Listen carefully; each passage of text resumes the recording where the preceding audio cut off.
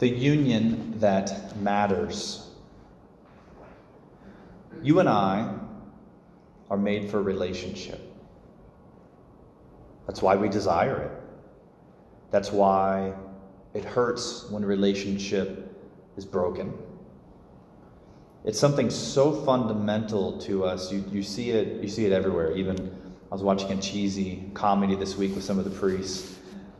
It was a zombie movie, and even in the midst of this, there's like relationship. You know, the two main characters, and even just the bigger theme of the movie was we need relationship. In a sense, without relationship, we can become zombies. God, who made us for relationship, is trying to reveal to us that at our core, the deepest thing we're made for is relationship with God. He desires us to share in union. If you think about a moment of deep peace, deep love, deep goodness that we've experienced in our lives, God is those things. It's like a closeness with Him when we felt connected, when we felt full. We get these glimpses of just a wholeness, a fullness of just being connected, us and God. We hear in our first reading some beautiful phrases that speak of this union, this desire that God has for union. When the Lord looks upon us, the prophet says, He says, "You shall be called my delight, for the Lord delights in you." You know, sometimes I look in the mirror and I don't delight in what I see. So how much more awesome and good it is that God, when He looks at us, that He delights, that He sees the world, the creation as better because you and I are in it. And that He wants to be close. Sometimes I don't want people close to me. It just seems easier. Relationships take work. But He's willing to do the work. He wants to be invited in. And in this interesting phrase, as a young man marries a virgin, your builder shall marry you. That God, our Creator, desires union with us, His creation. And so now we come to our gospel, which is the first miracle in the book of John. And here we are at a wedding, this union. That Jesus shows up, that Jesus likes weddings, that Jesus likes marriage. And they run out of wine.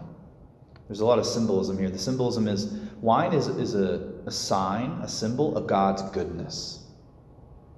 Like life is good, life is rich, we're happy, we have wine. And so to not have wine is to say that we're lacking God's love. We're lacking God's life. And so what happens? Mary, who is symbolic of the church, Mary is symbolic of the perfect disciple. What does she do? She brings her concern to Jesus. Jesus, they have no wine. And Jesus' response is interesting. Woman, how does your concern affect me? My hour has not yet come. I'm not sure what I'm going to do about that. Mary turns to the servers and says, do whatever he tells you. This is what we see in discipleship. Discipleship is, Lord, I bring to you my concerns, and I trust you so much that even when it feels like you're not listening, even when it feels like you're not doing anything, I trust you. I want to be obedient to that. But it only feels like God's not doing anything. God is pure act, pure being. God is always acting. We just might not always see it. But she trusts him. Whether she can see it or not, whatever he says, that's what we do. Jesus, thy will be done. And so Jesus says to the servers, okay, take these stone water jars and fill them to the brim. And so they listen. There's 6 water jars. 6 is an imperfect number in Scripture. 6 is also the number of days of creation. And so you have this human, imperfect creation to which Jesus now brings his presence, his grace, his supernatural power, and he does something awesome. That Jesus wants to perfect you and I in our imperfection, in our humanness, in our ordinariness. God wants to take simple creation and make it a new creation. So is God put off by yours and my imperfection or our humanness? No. He knows that we need his grace to be perfected. And so what happens is this water now becomes wine. He does something extraordinary. And the head server says to the bridegroom, "You have kept the good wine until now." Like it's gotten better. Well, Jesus is the bridegroom who lays down his life for his bride, the church. That Jesus is now here. Jesus is on the scene working his first miracle, that he's present trying to redeem his creation. And he wants to do that new good thing in our lives as well, where I feel bland, where I feel ordinary, where I feel stuck. Jesus wants to be invited in to do something extraordinary, something awesome. And so this is an invitation to let the Lord in as we are, to let him in, to do something awesome. Now, this path that we're invited to do, it's not easy. This union, this marriage that God invites us into. We see this even in Mary. So this is the beginning, John chapter 2. If you fast forward to the end of the gospel, John 19, that once again, here's Jesus and Mary's there. This time it's at the cross. That Mary's faithfulness to being a disciple of the Lord, I will stay with you even to the cross. And now on the cross, Jesus, in one translation, Jesus says, "It is consummated." That his union with us, that Jesus goes to the cross because that's where you and I are suffering. That he unites himself to us in our suffering. And what does he do? But he pours out his blood. And so this first discipleship moment, this encounter of water becoming wine, is preparing us for where his wine will be poured out and become blood for us.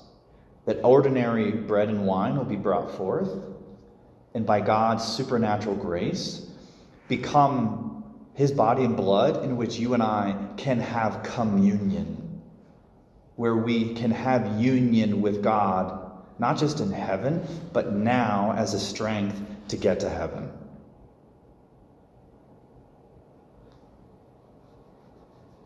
Thankfully, God doesn't leave us alone on this. He gives us Mary. Mary she's the model disciple, but she's also an intercessor. He's also given to us as our mother. And so if Mary is not your mother, maybe that can be your word for 2022, Mary. Maybe it's praying a decade of the rosary, praying a rosary every day. Mary, teach me how to be faithful and to stay with the Lord, whether he's acting or not, whether he's on the cross or not. And secondly, God, give me the grace where I can give you permission to come into my ordinariness with your grace, to let you do something. Because it makes a difference. Last night I was with a family whose son, unfortunately, has cancer and is dying, like any day. And I had been with this family a few months ago, and it was actually a very difficult night because the whole family turned, and I was like, uh-oh. And they're like, "Father, why is this happening? Why isn't God listening to us? God can work any miracle he wants. Why is he not doing this?" To which there's no answer. I just say, "Well, what's this like for you?" And they're like, "This is hell." To feel like God's not listening to you. To feel like you're suffering and to feel like he doesn't even care. It's like, wow. So last night, I just said, "How you doing?" And they said, it is true we want a miracle, but what we want more than anything now is for our son to be at peace. We want his suffering to stop. And he's a gift to us. He's had so much love. He's the most loving person in our family. And so it feels unjust that he would die. And yet, this loving person, what we want more than anything is for him to know God's love, for him to know God's peace. That's what we want now. And so somehow, by this ordinary, difficult moment, by inviting the Lord into it, that it's changed. That it's become a moment of grace, a moment that's filled with love.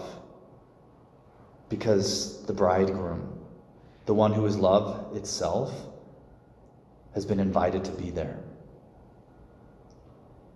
And so as much as I want to be united with God and be in that place of no more suffering, to be in that place of endless peace, where everything goes my way in life, which doesn't exist, by the way.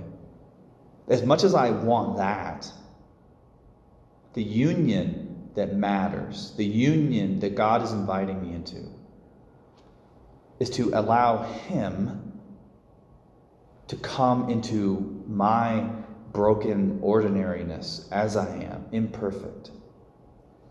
And to let him come and join himself to me, and to fill my life with his love, with his peace, and to do something awesome, to make my life good, to fill it with the wine of his love. There will be a day when we will experience that union eternal with God. But today, the union that matters is my choice to receive the grace of God into my life as I am.